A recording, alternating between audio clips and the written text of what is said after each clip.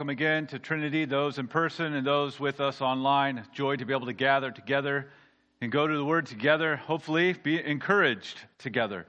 If you have your Bibles, go ahead and open them to Revelation chapter 7. We are in the last book of the Bible in a series that's focused on the return of the King. This book of the Bible is for our encouragement to hold on in the midst of a life is hard, evil is real world. That our means of holding on are found in God and God alone.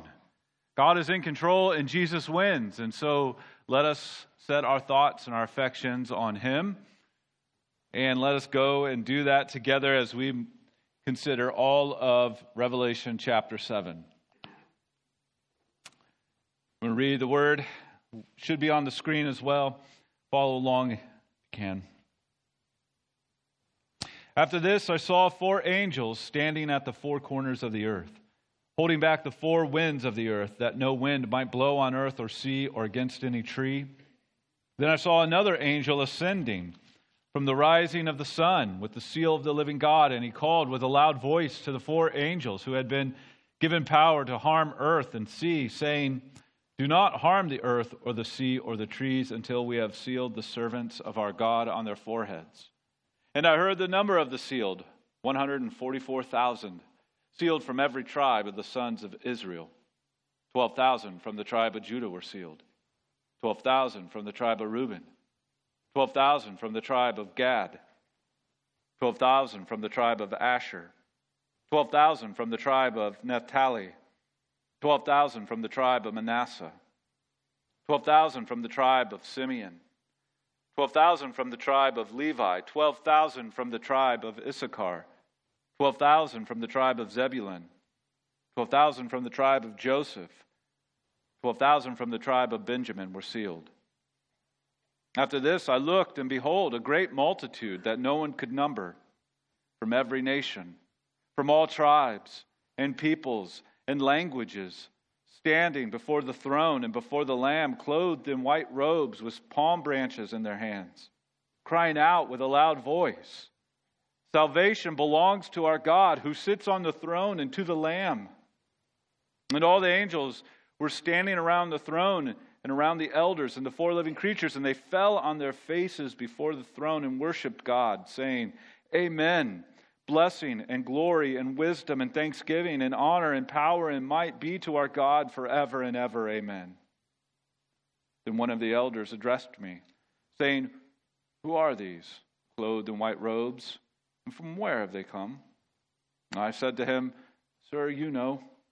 And he said to me, "These are the ones coming out of the great tribulation. They have washed their robes and made them white in the blood of the Lamb. Therefore, they are before the throne of God and serve Him day and night in His temple. And He who sits on the throne will shelter them with His presence. They shall hunger no more, neither thirst any more. The sun shall not strike them, nor any scorching heat. For the Lamb in the midst of the throne will be their shepherd, and He will guide them to springs of living water, and God will wipe away every tear from their eyes." Let's pray. God, we thank You so much for Your word, and we thank You for the grace that You've poured out on our hearts and our lives, grace that You are even with us now. God, we pray that You'd be with us as we consider this passage together, that it would be for our encouragement, that You would draw those who may be far, near, to see Your goodness and Your grace and Your glory in the person and work of King Jesus. And we pray all this in His name. Amen. It is not the strength of your grip that will carry you, but the grip of His strength carrying you to the very end. And His strength will be your strength. And as you endure, you will find that you can keep enduring. Life is hard, but that is not all. Christ has you. Evil is real, but that's not the end of the story. Christ is. For every wearying moment, for every struggle, for every marginalizing rejection you experience, for every fierce opposition, For every alluring distraction, there is one greater than them all holding on to you. Friends, King Jesus says to you, to us, today, in the world, you will have tribulation, but take heart. I have overcome the world. Revelation chapter 7 is an interruption of a timely encouragement for a wearied church, for a wearied people. Last week we were considering chapter 6 and the beginning of chapter 8, the unfolding of history as King Jesus opened the scroll and fulfilled all of God's purposes for history. But we didn't get all the way through it. We had to skip to chapter 8 because there's this interruption, chapter 7. And this interruption is for our encouragement. This interruption is to strengthen us, to give us a glimpse of the outcome of our faith, the salvation of our souls, and the glory and presence of our King. Because life indeed is hard.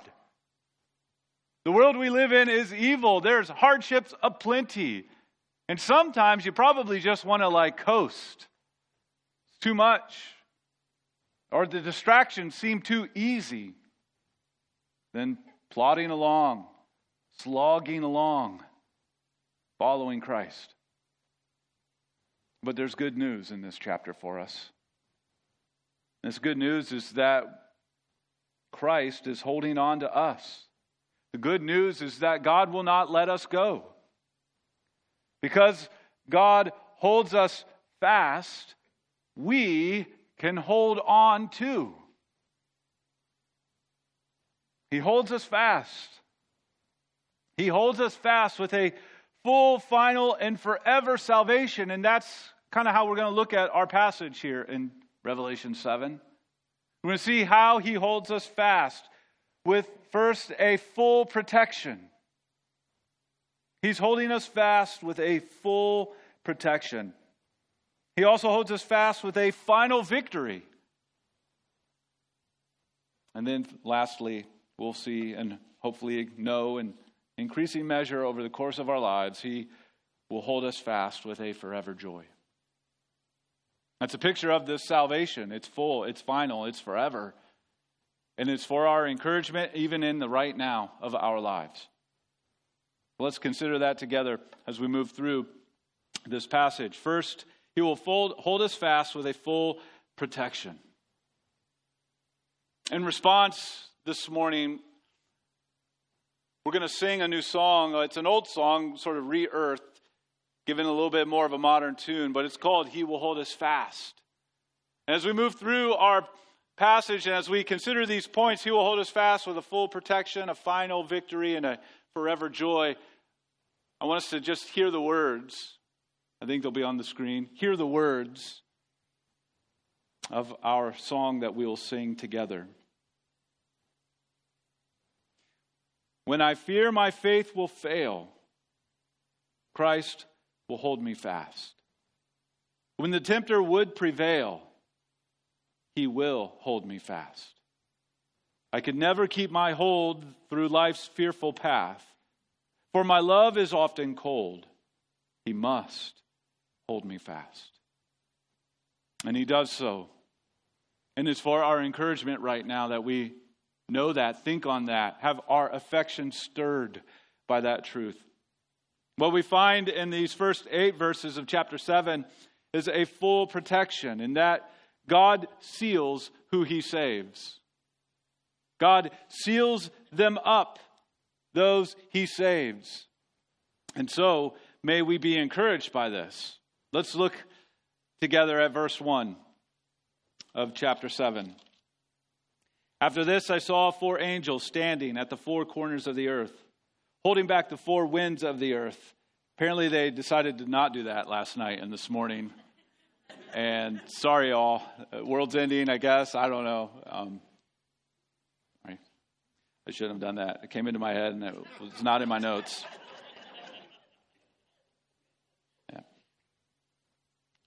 that no wind might blow on earth or sea or against any tree. What's holding back? What in the world is going on here? Well, as I said already, Revelation 7 is an interlude within the seven seals, which is the symbolic picture of the unfolding of history.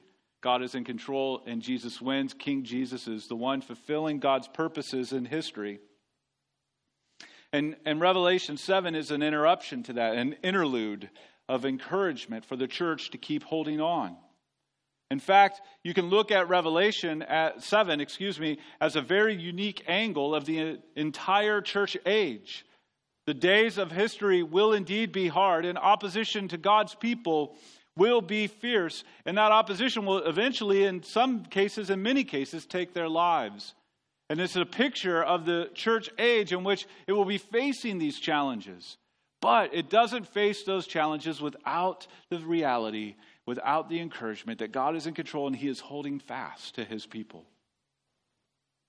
The holding back has to do with the fulfillment of God's redemptive purposes in the person and work of Jesus Christ in His earthly ministry, that is, His life, death, and resurrection, and then the sending of the Spirit to apply all that God has purposed for us and fulfilled for us in Christ. Now that it has arrived, this we find is God's full protection for His people, for His redeemed. This chapter shows that God's redeemed are signed, sealed, and delivered. And I don't mind putting a Stevie Wonder song in your head. Look at verse 3.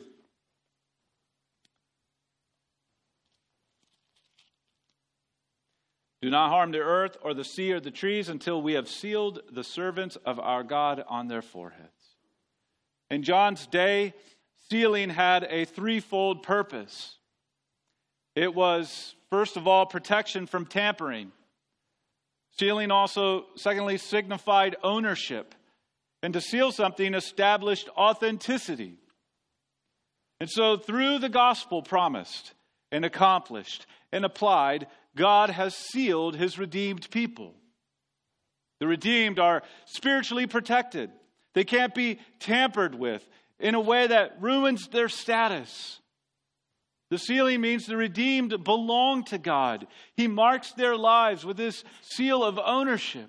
No one can dislodge you from God's possession. And sealing means the redeemed have an authentic faith because of the grace of God. And the object of their faith, the person and work of Jesus Christ. God spiritually protects His people. He seals them up. And while life is hard and evil is real, it can't break or undo God's sealing authority and His grace and His power. Maybe you feel weak and wobbly in your faith. Maybe you feel worn down and run down. Maybe you feel apathetic and distant. Those are all real things that we can experience in this life between cross and glory. And sometimes we can even be distracted by the allurements of the world. And maybe you feel that, and maybe you wrestle with guilt and shame that you sort of drag around behind you in life because you feel torn and pulled in many different directions. And then you start to add all of these things up and you start questioning your faith. And maybe you question whether or not you believe any of this.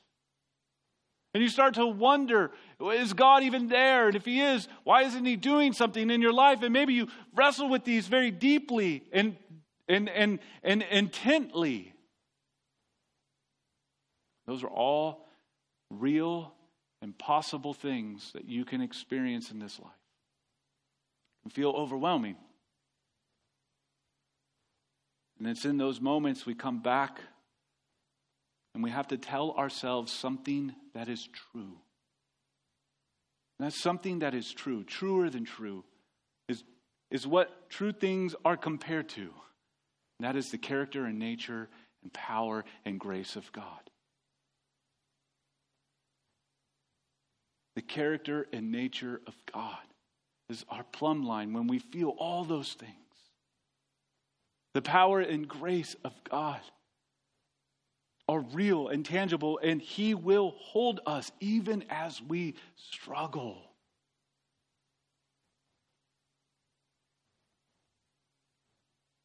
Our sense of encouragement in this life is found in the God who protects his people. Harm may befall us, but nothing can dislodge us from God's grip. And we must remember and rehearse this truth to our hearts, because they're easily bruised, easily distracted. And we need the truth of the character and nature of God and the power of his grace all the more. We also see here in this spiritual protection that it's all of God's redeemed. Look at verse 4. And I heard the number of the sealed, 144,000. Again, as I've stressed as we've moved through Revelation, it is a book that is very unique in all of the Bible. It's a letter written to the church. It also contains within it prophetic aspects, things that are direct from God through a messenger to the church, but also things that are yet to come. And then it is also, a funny word, apocalyptic, meaning it's also giving us a glimpse of the very end. That's very unique. That's a very unique letter in all of the Bible. And those distinctions, that it's a letter, it's prophetic, and it's apocalyptic, they all carry literary things with them. One of the things that's most common in those kinds of writings is that they tend to be very highly symbolic.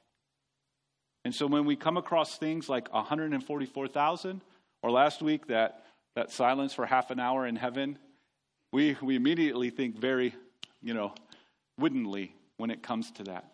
But here, 144,000 is really a symbolic number representing the fullness or all of God's redeemed people. It is a picture of all of the redeemed. And the imagery associated with this breakdown is that none of God's redeemed will be lost. None of God's redeemed will not make it to the end. They all will make it. They all will be with him in glory. Not one will be forgotten, overlooked, misplaced, lost, disregarded. Every one, from the one whose faith is so bold and strong that he will take on anything, to the one whose faith is so weak and thin and frail, yet all of them will make it to the very end. Every one. I know if I'm in a room full of people who are skewed more toward the weak, this is great encouragement for us. If I'm in a room full of people who scale more toward the strong, time to turn that down a little bit. We desperately need to see that here in this imagery, the fullness and the allness of God's redeemed will make it to the very end. Not one of the redeemed will slip through God's grip. And additionally, what we find here, we won't read through it again, but we find the 144,000 are placed in these regiments, like in a military. The redeemed people of God are lining up behind their king. A king who leads us, his people, to victory. He will hold us fast with a full protection, because that full protection comes as a final victory. A final victory.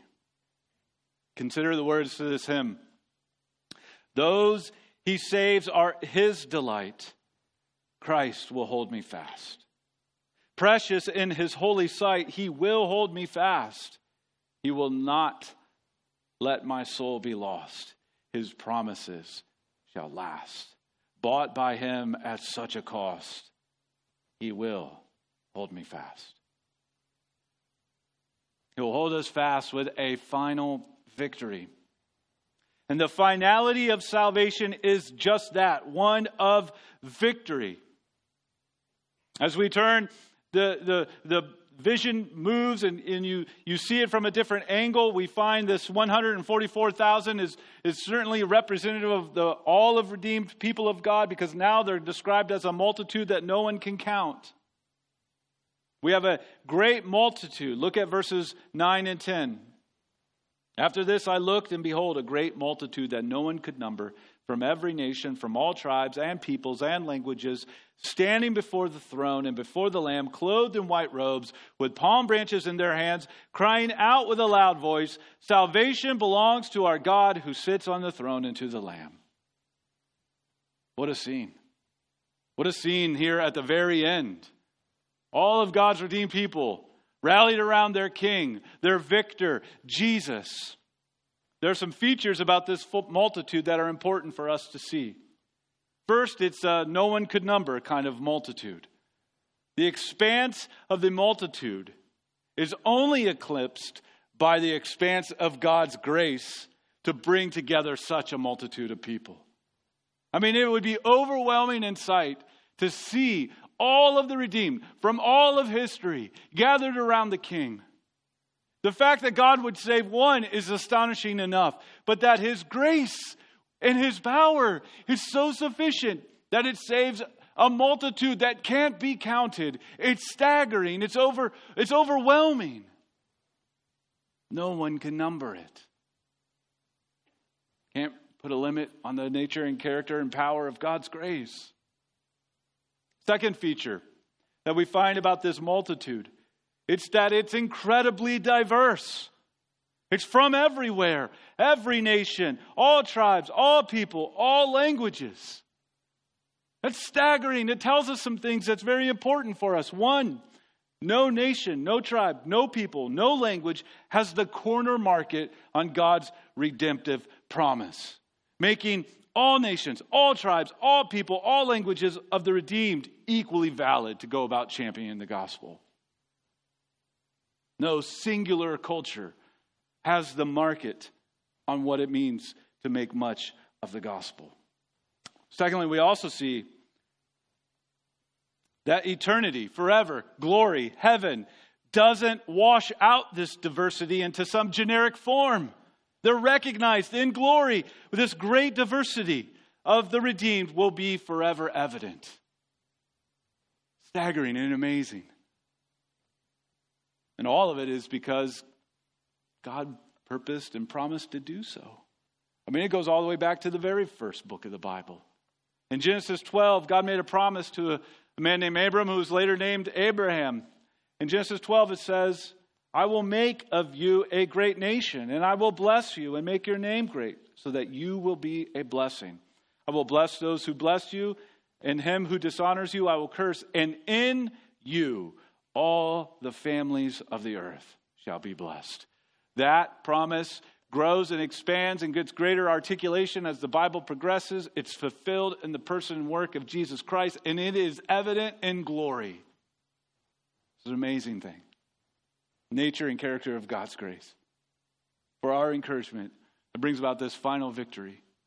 And because we keep looking at it like this, we can hold on. God is not done. He is at work in you and in this world. And last feature that we see here of this great multitude is really that of victory. It's the finality of salvation is victory. Consider the description of them standing, clothed in white, holding palm branches, and with the shouts of salvation. All of that marks that of a victorious army, a victorious multitude. So just as I said in the previous point, this multitude was regimented like a military behind King Jesus. It's not a military going out for war. It's a military that's going on a parade because the war is over and victory is won. This is a joyous moment and scene of the redeemed. It is a parade. An incredible parade. Now I know the Boston greater areas had a lot of victorious parades over the last couple of decades. Probably so blasé and like boring now at this point for most of you. But from my area of the world in Northeast Ohio, we have one parade. And that one parade in the summer of 2016 was so incredible, 1.3 million of us came out to it. in the heat, in the humidity, dehydrated, but oh, so glorious. After the end of this, life is hard. Evil is real world. When we feel so worn down, worn out, there will be a joy unlike any other. There will be a rest and a hope that becomes sight that will be so overwhelming. The finality of our salvation is victory. So hold on. That victory gives way to joy. A forever joy. A forever joy. Because, as we will sing here in a moment, for my life he bled and died. Christ will hold me fast. Justice has been satisfied. He will hold me fast. Raised with him to endless life, he will hold me fast till our faith is turned to sight when he comes at last. Life is hard, evil is real, but victory is so sweet. Look at verses 13 and 14. Then one of the elders addressed me, saying, "Who are these clothed in white robes, and from where have they come?" And I said, "Sir, you know." And he said to me, "These are the ones coming out of the great tribulation. They have washed their robes and made them white in the blood of the Lamb." Tribulation is great, but Jesus is greater. The hardship of our lives is overwhelming, but Jesus overwhelms it. Evil can seem so oppressive, but Jesus, by a word, crushes it. Now, we may wonder, when it says the Great Tribulation, what is it referring to? Some say this is a period of especially intense persecution toward the end or at the end days kind of thing. However, this chapter is canvassing the whole of the church age. And it's better really to see it as a description of the days between the advents of Jesus, between his birth and his return. All these days are marked with all these sorts of hardships, all these sorts of challenges, all these sorts of evils. They come and they go. Nations rise and fall, wars and persecution and so forth and famine. All the things that we considered last week in the unfolding of history. They come and they go throughout all of history. And we have to remember that this letter was also sent in John's day to be an encouragement in John's day, just as our day and all the days in between. Revelation is to be relevant for the first century and the 21st century and the 41st century, if that's what God intends it to be. And so we must remember that there is application throughout all of the church age, and that application is one of great joy and encouragement. That when this day, this age is done, there will be great victory and forever joy. And that forever joy is bought and purchased and paid for by the blood of the Lamb. The blood of the Lamb secures for us the forever joy, because the blood of the Lamb and only the blood of the Lamb overcomes the wrecking work of sin. Your personal sin, the sin-soaked world in which we live in, all of it. The only hope to overcome that is by means of the blood of the Lamb. No matter how great the struggle you may have with sin, no matter how great the tribulation in a life is hard and evil is real world, no matter how great those may be, the blood of the Lamb is so sure that there will be a forever joy for all the redeemed. And that by the means of that Lamb, we too will be restored to forever joy. Look at verses 15 through 17. Therefore, they are before the throne of God and serve him day and night in his temple, And he who sits on the throne will shelter them with his presence. They shall hunger no more, neither thirst any more. The sun shall not strike them, nor any scorching heat. For the Lamb is in the midst of the throne, will be their shepherd. And he will guide them to springs of living water. And God will wipe away every tear from their eyes. Old theologians call this forever blessedness. A forever joy in the peace and presence of God. But really, it's also a restoring picture of the Garden of Eden. Here we find the forever joy is in the context of a restored and greater Eden. We find the language of Genesis 1 and 2 in this description. In Genesis 1 and 2, we see Adam and Eve were to serve God in the garden, that they enjoyed the presence of God, and that the effects of sin that made the sun scorching and the world hard and the work hard, all of that will be no longer felt. And there's a water that brings life and springs forth forever. And God will wipe away all the tears. That's an interesting expression there. Not only do we see that it is a restoration of what was lost in Eden, but it's even made greater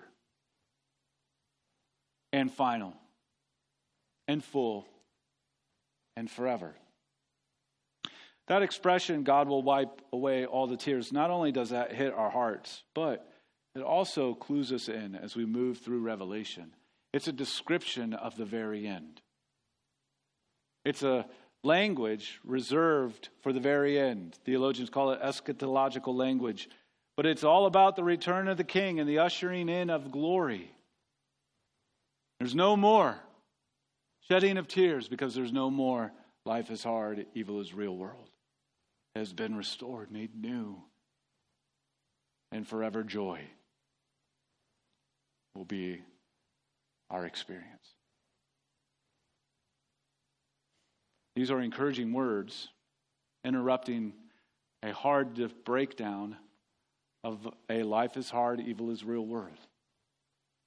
And I hope they're encouraging words for you and I, because we can feel beat down and worn down and distracted or discouraged. And that could just happen every other day. We could feel the toss of that. Each day we can feel the nearness and presence of God with us in the struggle with sin. We can feel weary from hardships that we face. Maybe it's physical ailments that have just really gnawed at our joy and just beat us down. Or maybe it's spiritual struggles that we face and we feel overwhelmed by them. Or maybe we just simply feel lonely, unknown, uncared for. We might feel all host of these things. And as we feel them, and we will in this life, go ahead and interrupt your feelings with an interlude for your encouragement that God will hold you fast to the very end. Take heart, my friends. King Jesus has overcome the life is hard, evil is real world. Set your thoughts, interrupt your thoughts with that truth. Interrupt your affections with that joy. Interrupt your purpose for living with that perspective that the one who brings about the full, final, and forever salvation of your life is with you and will not let you go. And be that to each other. Go ahead. You have my permission. Interrupt each other with this encouragement. Interrupt each other's lives and say, brother, sister, I see that you are weary and worn down, but we have good news. Let's hold on. It's okay to interrupt each other's lives with such encouragement. Let's do that. Interrupt mine, please. And don't be mad if I interrupt yours. Let's pray.